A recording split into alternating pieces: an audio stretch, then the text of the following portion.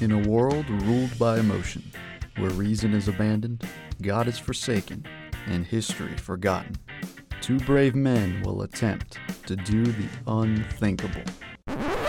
Use their brains. Armed with ancient wisdom, they will bring light into our modern world. This is the Sons of Antiquity podcast. Hello everyone, welcome to the Sons of Antiquity podcast. I'm your host Evan, and I'm joined in the studio by my co-host Dan. What's going on, everybody? Today in episode 20, the American Revolution debate. Here's what we're going to cover on today's show.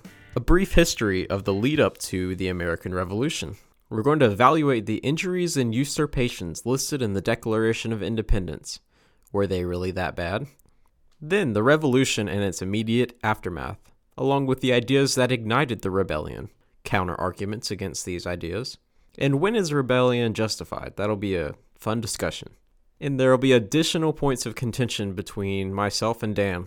What made the American Revolution different from similar and contemporary revolutions? And lastly, some alternative history. What if America stayed a colony without trying the revolution? Let's start off with a brief history of the lead up to the revolution. Beginning in 1607 with the establishment of the earliest colony in Virginia, and later the rest of New England, then the middle colonies like Pennsylvania and New York, and ending with Georgia, the last of the southern colonies to be established in 1732. The British slowly claimed the east coast of America as its own. Throughout this long process, many generations were born, lived, and died as colonists and never saw England as their home. This perception grew with each passing decade as colonial populations increased and urban centers exploded, and it inevitably cracked the foundation of England's hold on the 13 colonies. Granted, even more than 150 years after the earliest colonies were founded, many colonists still felt loyal to the crown, and so the pejorative loyalist was born. This difference in perceived identity led to heated debate within intellectual circles, in pamphlets distributed throughout America, and the formation of seditious gatherings in bars and back rooms in major towns, where average citizens would stir up revolutionary sentiments. What helped drive these groups further apart was the passage of several British laws which directly impacted the colonies in the decade or so prior to the Revolution. Famous examples included the Sugar Act and the Stamp Act, but there were plenty of others. Many of these laws, like the Townshend Revenue Act, were intended to increase the tax revenue generated by the colonies by placing duties on goods like tea, glass, paint, and paper. And why did Britain need more money, you might ask? Well, we all need more money, but the British had just secured a victory in the French and Indian War in 1763, which left them in serious debt. Since the war was fought to defend the colonies from French influence, the British thought it made sense to tax them. And let me say, in Europe, it was known as the 7 Years' War, because the war was outside of America. But these tax increases and regulations were met with hostility and later, violence. As unrest increased, British soldiers were quartered in colonial urban centers. This only angered the colonists further, leading to mild skirmishes, including the infamous Boston Massacre, which was, admittedly, one of the earliest examples of fake news in America. As a result, the British repealed some of their laws except a 3% tax on tea as part of the Tea Act, which they left in place to, number one, maintain their ability to tax the colonies in general, and number two, to funnel money to the struggling British East India Company, who had suffered massive financial losses as a result of unstable markets, political unrest in the East, and the recent French and Indian War. This act also permitted the British East India Company to have a monopoly on tea sales in North America, another reason the colonists were upset. This culminated in the 1773 Boston Tea Party, where the equivalent of $1.7 million worth of tea was dumped into Boston Harbor by the Sons of Liberty, not the Sons of Antiquity, sadly. We were not there. Not only was this a protest against the Tea Act specifically, it was a protest against the lack of colonial representation in British Parliament. The British government could pass laws, levy taxes, and quarter troops in the colonies without the, quote, consent of the governed. In response, the British government passed the Coercive Acts, or the Intolerable Acts depending on who you asked, which closed Boston's port and banned town meetings. They followed this up with attempts to disarm the colonists by seizing weapons and ammunition. You can guess how that turned out. As the colonists continued to resist these attempts, local leaders organized militias and hid weapons and ammunition from British soldiers. The Continental Congress convened for the first time in late 1774. And finally, on April 19th of 1775, Minutemen clashed with British soldiers at Lexington and Concord, which officially kicked off the Revolution. Now let's talk about the Declaration of Independence. To most Americans, it is the most famous and the most epic document ever. It's huge, believe me. The founders used it as a way to list off their grievances with King George and explain the reasons why they wanted to separate from England. So let's dive in and discuss the biggest grievances they had and see how our perspectives differ on them. And I will butt in after each one and give my opinion. Give his hot take, not just an opinion. He's going to give the spicy hot take. So let's begin with the first quote. He has refused to pass other laws for the accommodation of large districts of people, unless those people would relinquish the right of representation in the legislature, a right inestimable to them and formidable to tyrants only.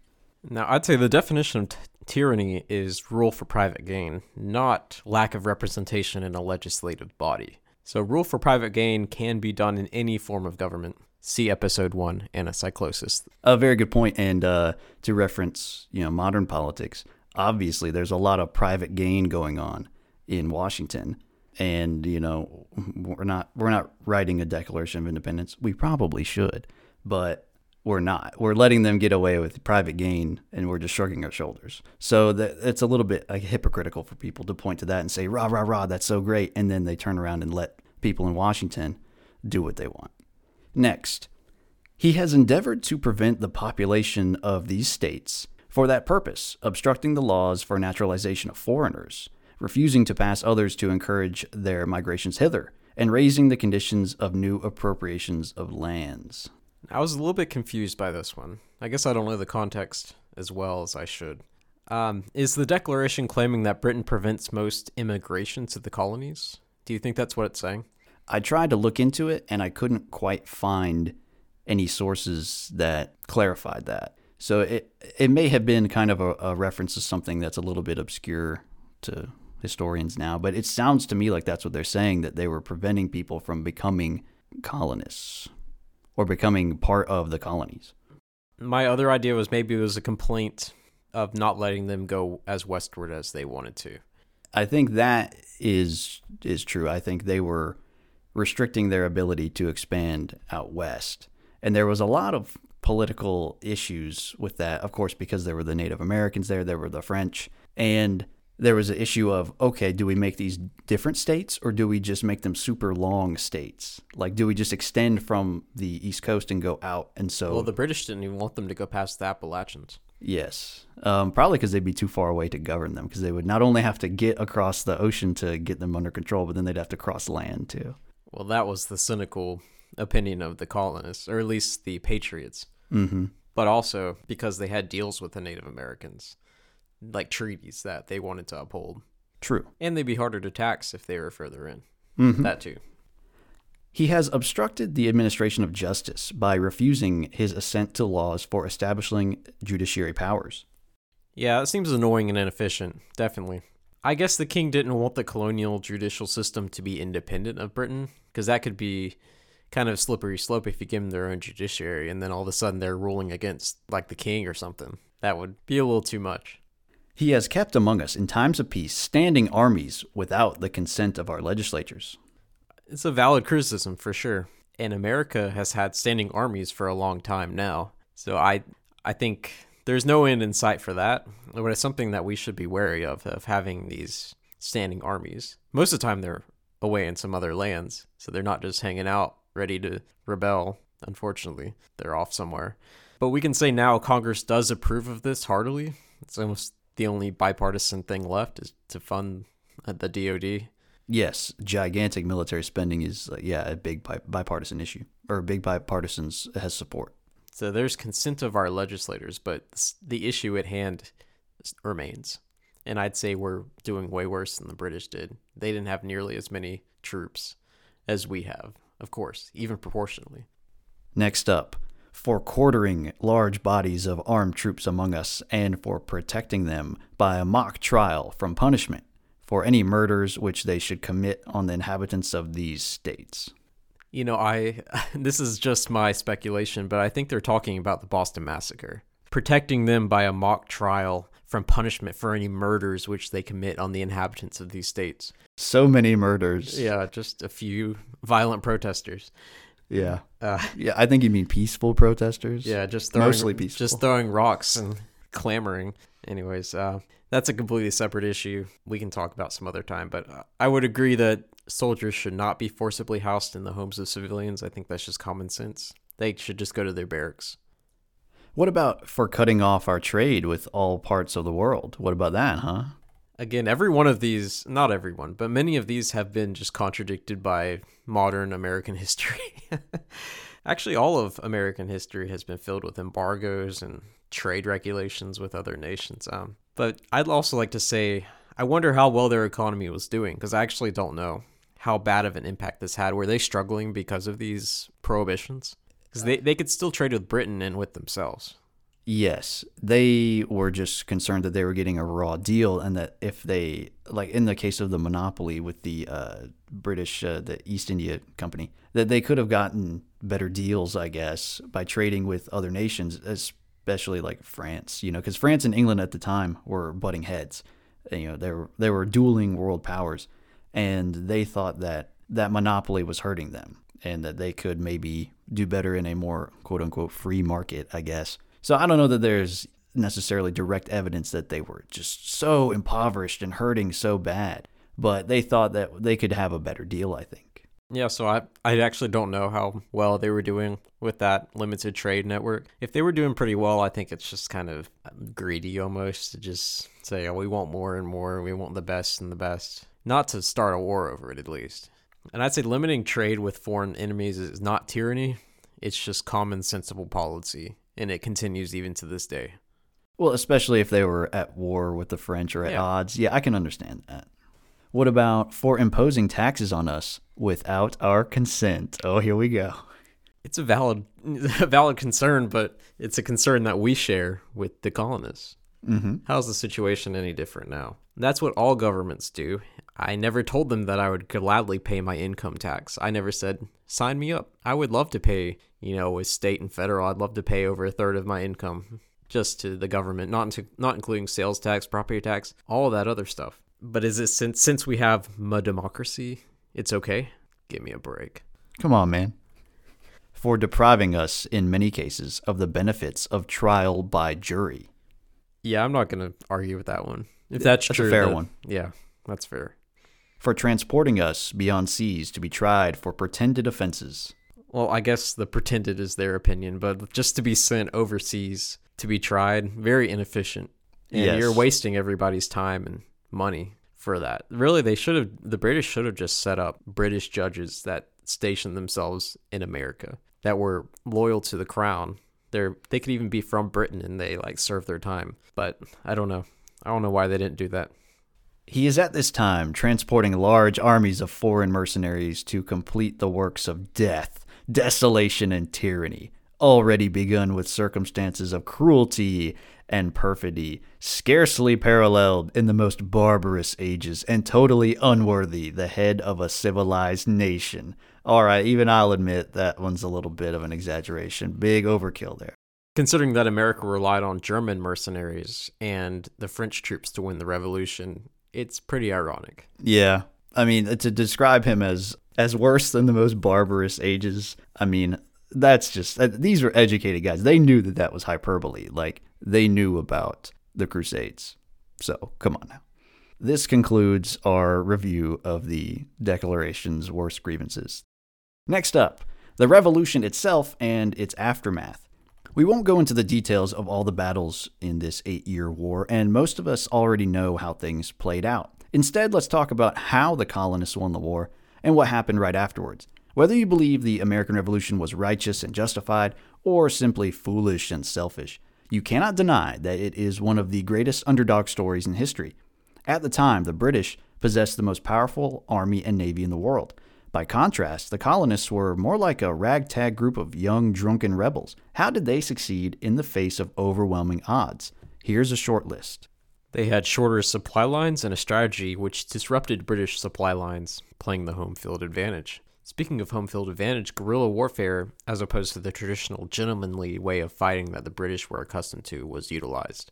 The French aided the colonists, and French forces drew British personnel away from colonial posts to protect foreign territories, such as Indonesia and the Caribbean islands.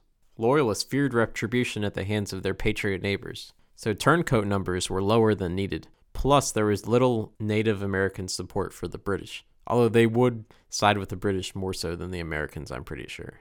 But mostly they stayed out of it, I think. Parliament was divided on the issue of American independence, and as the war grew longer and more expensive, the popularity declined. Sounds familiar. In essence, the British failed to heed Sun Tzu's wisdom. They underestimated their enemy, and it cost them. And another issue is that the British did not take full advantage of large slave populations in the colonies. They could have turned them against their former owners, but did not focus on the strategy enough. I must note that the British did employ a policy of emancipation for military service for American slaves, but only a few thousand took them up on the offer. And then after the war was over, they kept their promise, and they sent the slaves up to Canada somewhere. But then the white people hated them there, so they shipped them off to Liberia, where they formed the elite of Liberia. Oh, okay. But then they actually became like the oppressors in Liberia against the native Africans there. Imagine that. It's a crazy world, man. All of these small details added up to a victory for the colonists and the eventual signing of the Treaty of Paris in 1783. But what happened after that? The 13 colonies originally united under the Articles of Confederation, which were ratified in 1781 while the war was ongoing. The system was much looser than the system we know today, and this is due to extreme distrust of central authority by many of the founders. Gee, I wonder why. They hesitated to create a government that would treat its citizens the way England had treated them. But over the next few years, the system proved to be too laissez-faire, making it difficult to organize the military in defense against the British or other foreign enemies and collect tax revenue for debts after the war. Sound familiar? There was also no executive or judiciary branch, as Congress was the final arbiter in conflicts between states. So in 1787, after years of debate, delegates from across the young nation came together to argue some more over the Constitution. Actually, they came to amend the Articles of Confederation, and they had a coup. Yes, yeah. Well, there was a lot of conflict there going on. There was a lot of conflict, but it became a coup to replace the document instead of amend it. Anyways, despite wildly different views on issues like slavery, the economy, a possible return to monarchy, state representation, travel and commerce, a central bank, and the need for a Bill of Rights, the Constitution was finally ratified in 1788, and soon thereafter the delegates set about drafting the Bill of Rights, which was ratified in 1791. In the first few decades after the founding, the population of America more than doubled, the economy grew, the people expanded westward, and the nation we know today began to take shape. As for long-term impact, the American Revolution inspired other democratic revolutions around the world, none of which had quite the same success as America. Over the next 2 centuries, Western nations slowly adopted many of the democratic or republican elements of our government and incorporated them into their own. Let's talk about the ideas which ignited the rebellion in the first place. Here's the biggest one, the famous no taxation without representation. If we are not represented in Parliament, we have no obligation to pay taxes. That was the idea. They were also abused by mercantilism and monopolies, so the colonists had had enough of that, and they wanted to rebel. Love of liberty above all else. Remember Patrick Henry's famous words, "Give me liberty," or "give me death." They valued liberty specifically over things like authority or the sanctity of the monarchy. The colonists were also used to British salutary neglect, and then they were surprised when the British started intervening. Basically, the British said, hey, we'll leave you alone if you do what we say. And then when they didn't obey that, then of course the British came in and wanted to straighten things out. And then they were surprised when the British did that. No allegiance owed to tyrants. From the Declaration, they said, a prince whose character is thus marked by every act which may define a tyrant is unfit to be the ruler of a free people. So look, if you're acting like a tyrant, don't expect us to obey you. Republicanism and liberalism, in the old sense of wanting individual freedom, not the modern liberalism of the Democratic Party, are legitimate. That's what they thought. While monarchism and Toryism should have been rejected. Then there was, of course, the right to bear arms. During the lead up to the revolution, the British were trying to steal weapons and ammunition that the colonists thought they had a right to own. So there was a big struggle over that. Hey, don't take my means of defense.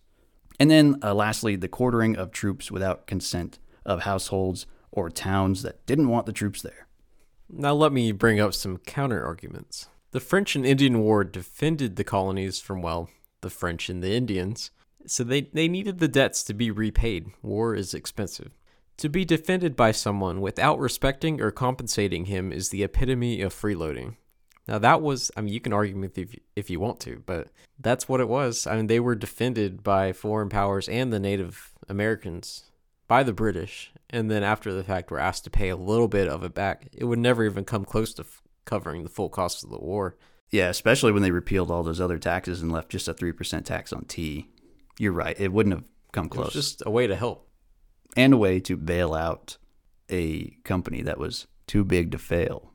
Well, that's true as well, but that's the only issue going on here. I know. I agree with you as far as the war debt thing. Yeah, they expended a lot of men and a lot of money to defend them, and then they just spat in their face.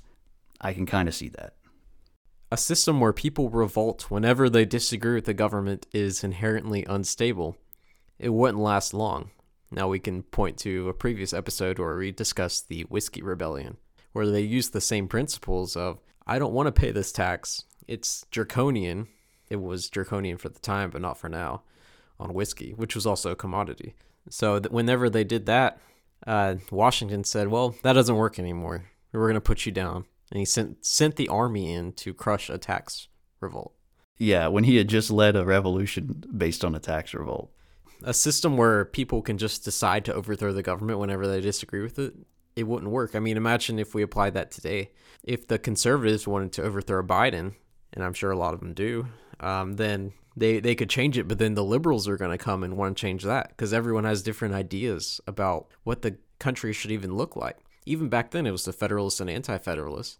Are the Federalists going to take over the government whenever Jefferson is elected? Because they don't want to live in a place where, farming is number one and all this other Anti-Federalist stuff.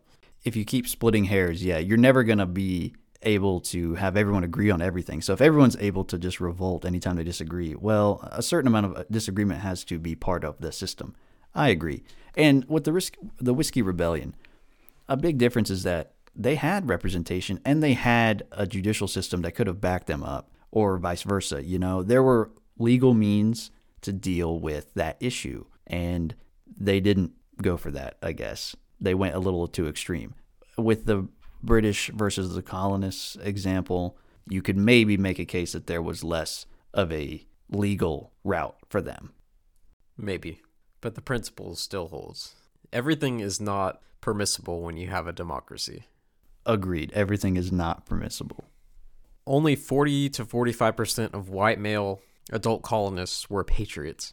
About 20% were royalists, and the rest were neutral. They just kind of didn't really have much of an opinion either way. Though the patriots were a slight plurality, they weren't a majority. And if that's the whole basis of the democratic system that we're going to adopt majority rule, they weren't even the majority when the war started.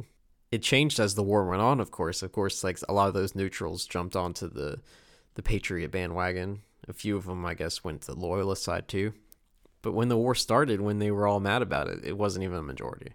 That's fair. And it's showing even the divide back then. You can't just rebel against authority because 45% want to rebel, 20% love it the way it is, 35% about just, whatever. They don't really care either way.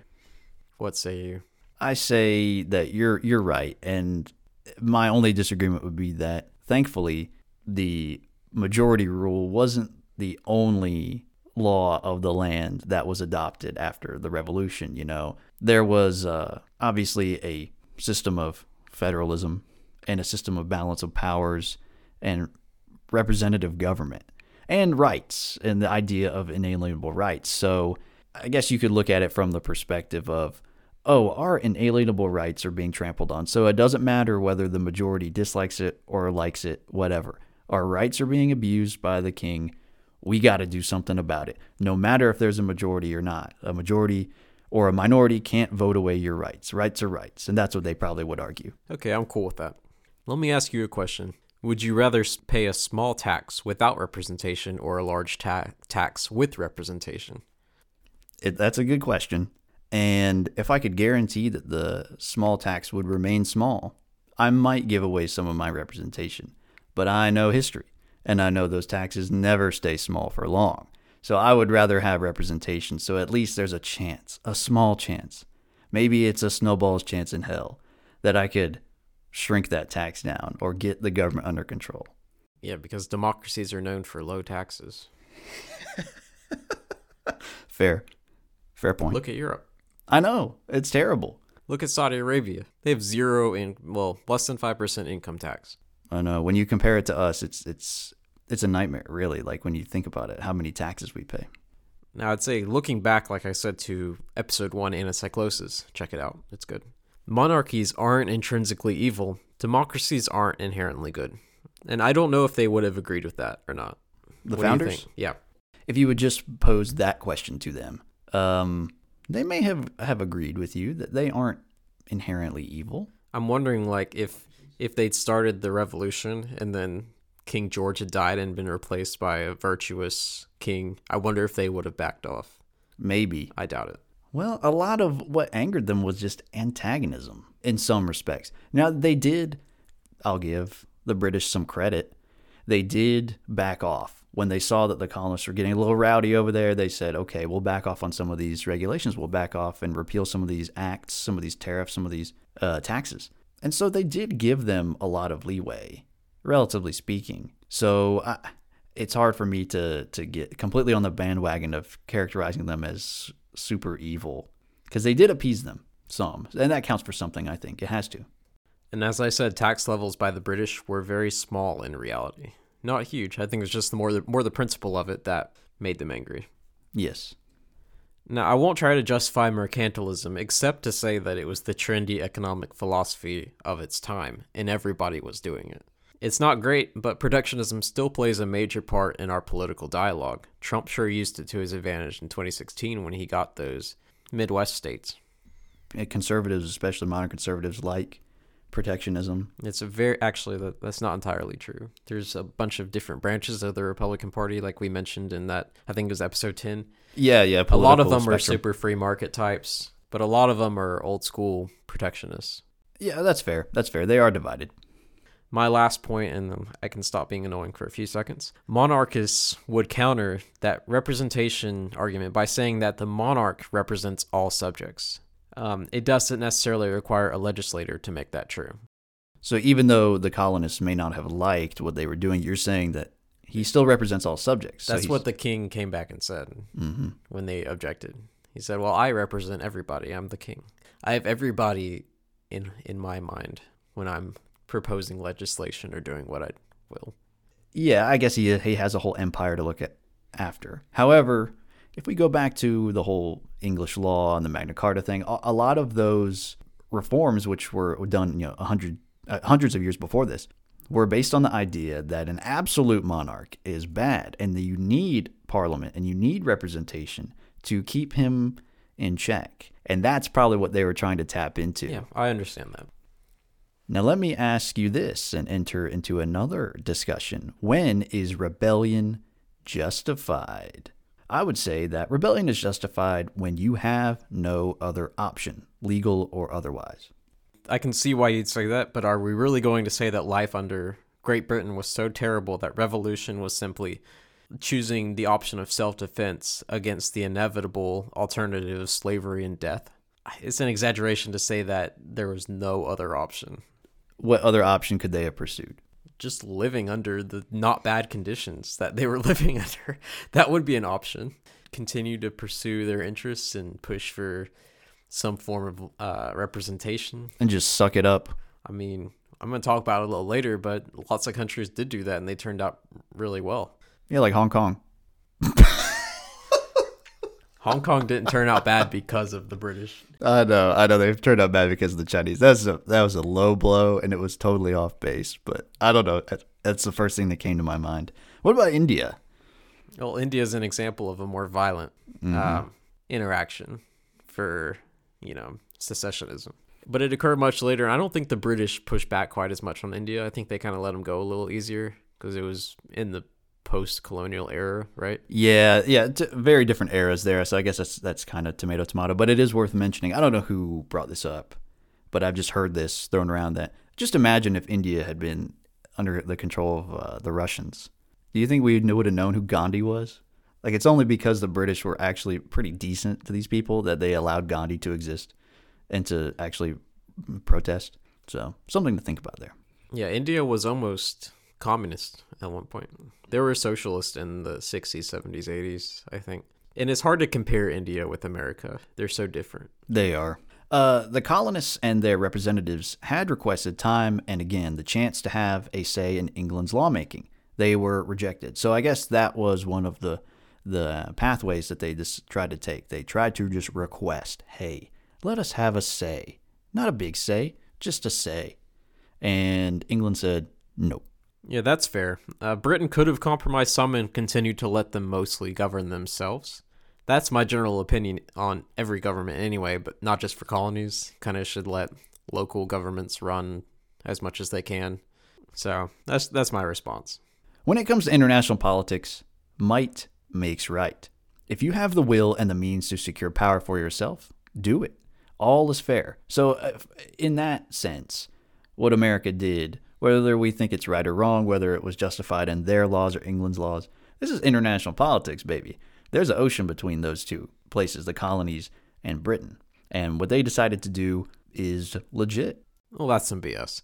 That justifies every evil thing that people have ever done to each other. You can use that argument to say, well, yeah, I punched you in the face, but I mean, in the end, I won, so I'm right. But that's, like I said, it's only in international politics. Yeah, within a system of government, there's a set of laws, and you all both agree to them. And if you break the laws, okay, that's your issue. But there are no international law. Well, there are now, but there shouldn't be. Hot take: Oof. The Geneva Conventions were a mistake. Oh, changed my mind. But really, though, they only work if everybody agrees to them. And how many countries actually agree to them? Do you think that every single country is following them? No. There are countries that are Saudi torturing Arabia people. was like the head of the Human Rights Commission at one point. Exactly. Point proven there. The hypocrisy is ridiculous. And in international politics, people are going to do what they're going to do. So you might as well get yours while the getting's good. When soldiers are quartered in your own home or your town and weapons and ammo are confiscated, you better rebel. I agree in general with the latter part of that statement, but let me continue to play devil's advocate. It's only understandable that governments would take away gun rights from convicted felons, as we do today in America. Yeah, if treason and rebellion are felonies, it only follows that that those who participate in them should not have the right to bear arms. If it's widespread confiscation without trials, then yes, I agree with Dan, of course. But if you have put people to trial and implicated them in rebellion, then I think it's understandable and maybe justifiable to take away their guns. As we take away guns from murderers and thieves. If you do it on a case-by-case basis, you're saying. Yeah, of course. If you're tried by a jury and you're found guilty of a felony, that's reason enough. And it's reason enough for our current legal system. We're the top gun rights country in the world. Hell yeah, brother. And I'd have to think about the quartering of the troops in a state of emergency. I'm not really sure. It seems like maybe in a state of emergency it could be okay for a little bit. Perhaps. And it's really not something we have to deal with anymore. So it's because the Third Amendment protects us. The Third Amendment, the least known amendment out of all of them. Well, yeah, it does protect us. But also, just in general, there's really no conceivable need for there to be troops quartered in like the inside of America. Because we have police and we have the National Guard set up and they have their own buildings. Yes. So there's no need to quarter people in homes. It's just an unnecessary risk. Mm-hmm. And there's really never going to be, well, I say never. Never say never, as they say. There's probably not ever going to be a situation where we have foreign invaders on our actual soil in large enough numbers to need troops to be quartered in wherever they are. So probably a moot point. And here's my best argument for the revolution here. It's better to nip an issue in the bud than to let it carry on for too long. Evan may argue that the revolution was an overreaction, but I see it as a perfect example of being proactive. What was to stop England from raising their taxes? 3% could have easily turned to 5% or 10%. The founders and the colonists at large were way smarter than we are today. Modern Americans are like, oh, you want half my paycheck? Okay, thank you, sir. May I have another? You got the virgin 21st century Americans and the Chad colonists. Fool me once, shame on you. Fool me, can't get fooled again. If the revolution hadn't happened, England would have continued to abuse the colonies. We could learn a thing or two from them. Just saying that 3% tax on tea is lower than all of our sales taxes, even just state sales taxes. Don't remind me. Which applies to all sales, not just freaking tea. Just drink coffee or something, jeez. I guess my overall objections can be boiled down to this. The colonists were overreacting big time. American history since the Revolution has been rife with abuses that the revolutionaries fought against. And people should follow lawful authority. I know you're going to disagree with that point. Since the British were the ones who chartered the colonists to go to North America, and Britain had been considered their mother country and protector, we must conclude that Britain was the lawful and legitimate authority of the North American colonies. Perhaps. But man, I just love a good revolution, especially when it ends so well and just goes so swimmingly, like ours did, thankfully. And considering we are the largest military in the world, the most prosperous economy, the first nation to land men on the moon, and the first country to split the atom, the only nation capable of defending the world against alien invasions also, or at least if the Hollywood movies are anything to go by. Yeah, I mean, I'd say the ends justify the means there. On a philosophical level, I say that the ends can never justify the means, but maybe that's another episode. Evil is evil and good is good. Committing evil in order to accomplish good opens up the Pandora's box, and this philosophy has been used by every tyrant to justify their actions. That being said, America's Revolution was probably the most successful in history, maybe ever. Nice. All right, let's go over some additional points of contention between myself and Dan. I say slavery would have been outlawed sooner and might have saved us from civil war had we remained a British colony. I think attempts to get rid of slavery would have happened, for sure. England would have tried to, once they did that in their own country, would have tried to extend that to the colonies, for sure. They would have been met with resistance, and I think that would have been another powder keg type deal that would have ignited a revolution anyway. So then our revolution would be based on preserving slavery instead of... And preserving individual liberty and freedom and happiness, justice. Oh, you mean most states' rights? Yeah. Yeah, it would have been just based on that instead of the other thing. So you would have kicked the can farther down the road. I think in a lot of these, you'll see that, that probably would have caused the revolution anyway. Britain outlawed slavery in all of its colonies 32 years before America did it itself. Wow. 1833. Oh, that's impressive. Yeah. And it's because there was no major backlash. There was, though. I mean, they had all those Caribbean islands that were like highly dependent on slave labor. Yeah, but they were islands. They were easier to force into submission. There was nobody to force. I think they just Americans. paid off all the slave owners, which probably. Honestly should have. I mean, let's be real. It should have happened in America too. Maybe that could have worked. I don't know. Well, it should have just been forcefully done, but you pay them off. That's the only constitutional way to do it anyway, because of ex post facto laws. It was legal for them to have slaves, and then you passed a law saying that it's not legal to have slaves now. So I think you ought to have paid them off. It would have been expensive, but probably less expensive than a civil war. Anyways, the British would have kept Indian removal from happening as badly because they were preventing westward expansion. Yeah, again, I think as they kind of snuck out farther and farther away, the British would have had a lot harder time keeping them under wraps. And I think things would have just boiled over because they would have said, hey, we're out here fighting on the border with these native tribes. We're just tired of it. We're going to just take their land. And I don't care what Britain says. Our colony is going to move out there and do what we're going to do. I don't really think that they could have been governed. They can't be controlled. That's probably true. And I also say taxes soon after the war exceeded what was considered abominable by colonists. And that continues to this day, even worse. Facts. Okay. American currency was worthless by the war's end. It destabilized the whole economy. There's a saying like something about being as useless as a continental or something. I don't know the exact word. But they just had so much debt and they were printing off money, basically. that it was worthless by the war's end. It was also a big cause of the Articles of Confederation having to be done away with. I will accept that, sure. But look how we flipped it around. We got the bag and flipped it and tumbled it, and we became a world superpower. So we were doing something right. We just had to go down into a little dip for a while, and then we skyrocketed back up, and skyrocketed to $30 trillion in debt. Stonks. America has colonies overseas, and it took over lands without the consent of the people who lived there. Look at Hawaii is an excellent example. The people of Hawaii did not want America there. They had their own king, and the people were mostly not white. They didn't want it, but there was a coup. Apparently some fruit company wanted it to be American. I don't know. Again, I almost hate bringing up these contradiction arguments because I think they're pretty weak in general. I just wanted to point out like that the British weren't as bad as people say, and that we've done the same exact thing. I know it's not a good argument to say. It's like saying that, oh, Christian's bad, therefore Christianity is untrue. Yeah, I agree. It is kind of a stretch. And also, a lot of what was done at the time could have been rationally justified, and they didn't know what was going to happen later. Like, the founders didn't know that we were going to be huge hypocrites, and you know, the successive generations were going to completely undo everything they did and make a country that would tax them way higher than England ever did them. They didn't know that. You know, if they had, they probably would have just given up and committed suicide, honestly. They would have just realized there's no hope.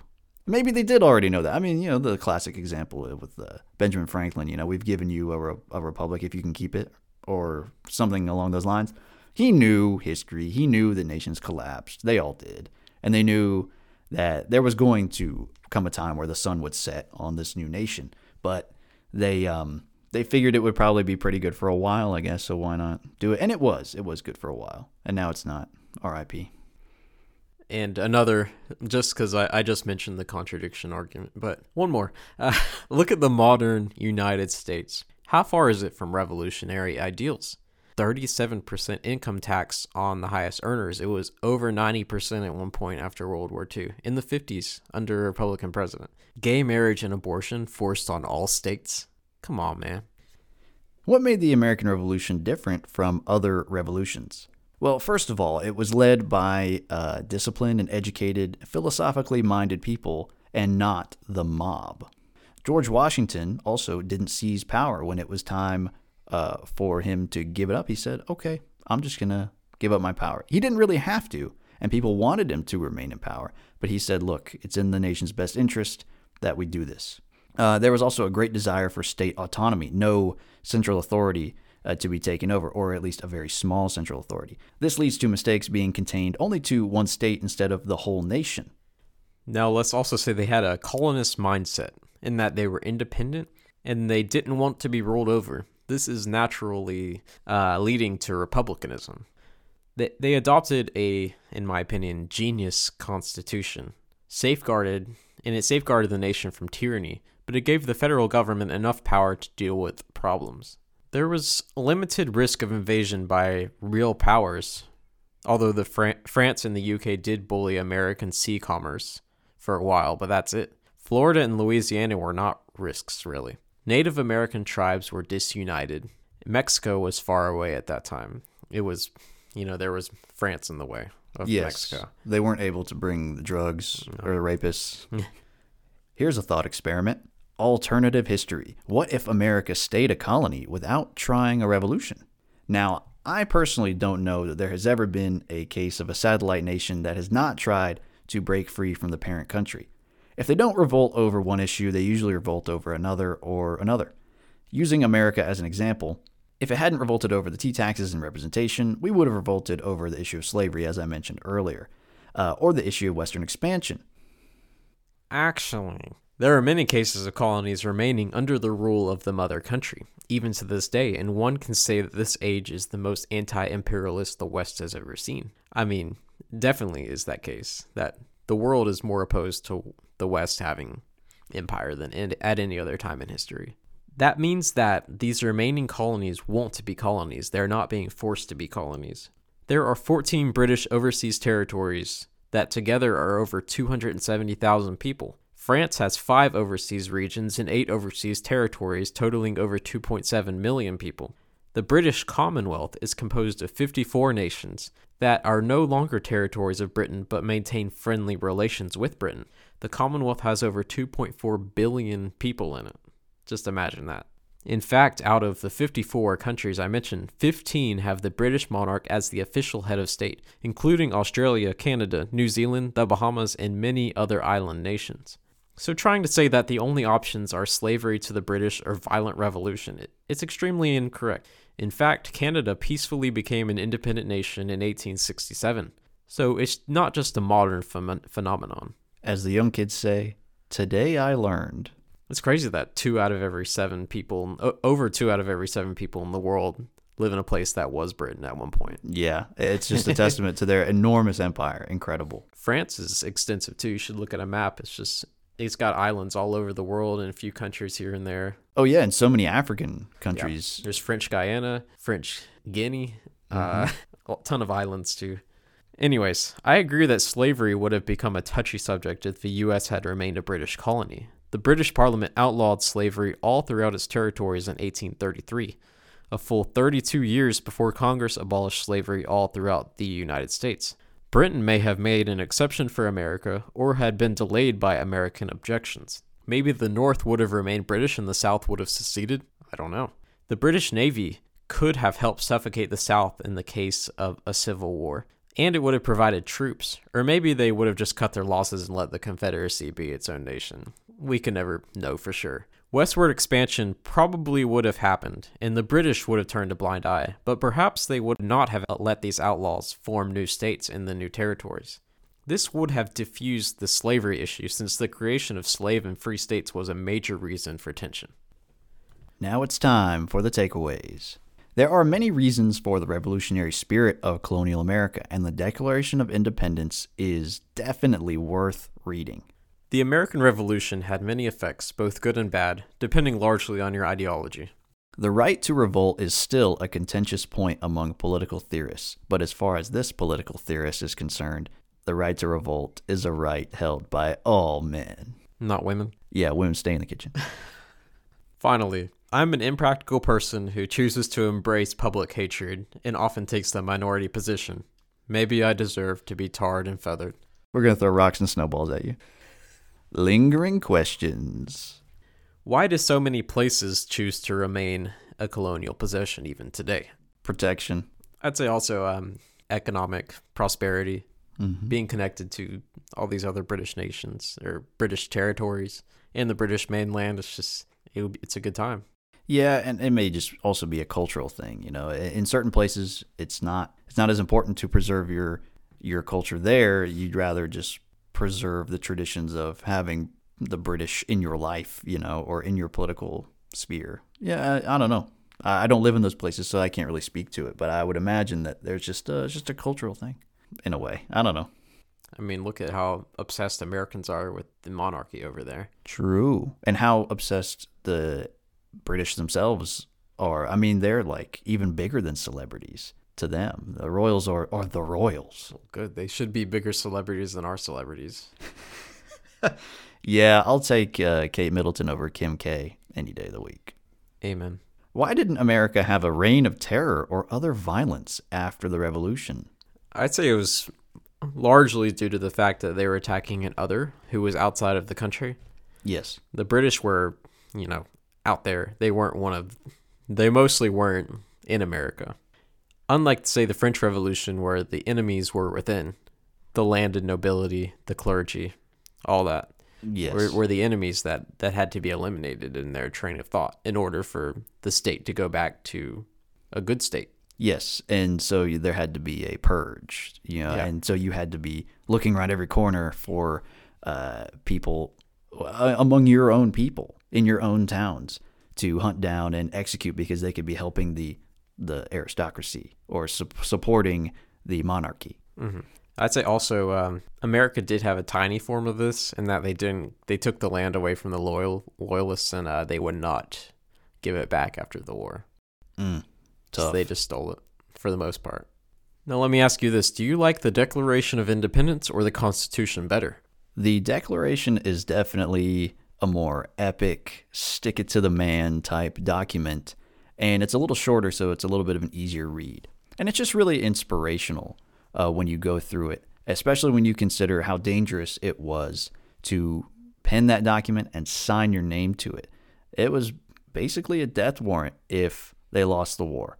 So when you consider that context, it becomes pretty macho, pretty manly, and pretty epic. Although I will say the Constitution's preamble is awesome, and it's cool just to see how our government was originally set up. When would things get bad enough for you to advocate revolution, if ever?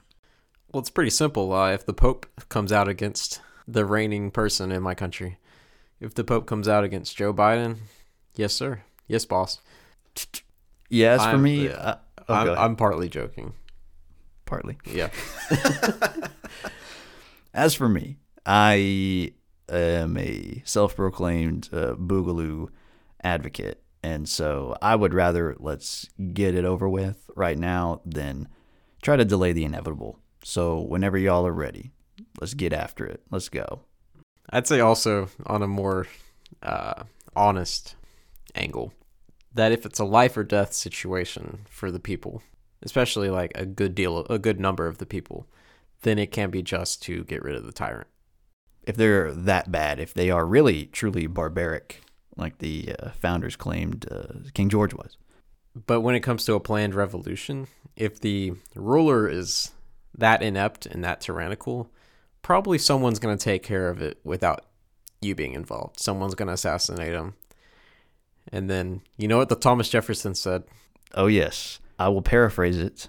The tree of liberty must, from time to time, be watered with the blood of patriots and tyrants. He may have said refreshed, not watered, but I think it's watered. Yeah. Great quote. But he was, as you informed me, he was talking about the French Revolution and saying, well, you know, if you want to bake a cake, you got to break some eggs. And, as Lenin says, you have to break eggs to make an omelet. Yeah. So it is kind of awkward when you think of that quote in that context because so many people were beheaded. But sometimes that's what it takes. That's all for today's show. Join us again next time for even more ancient wisdom.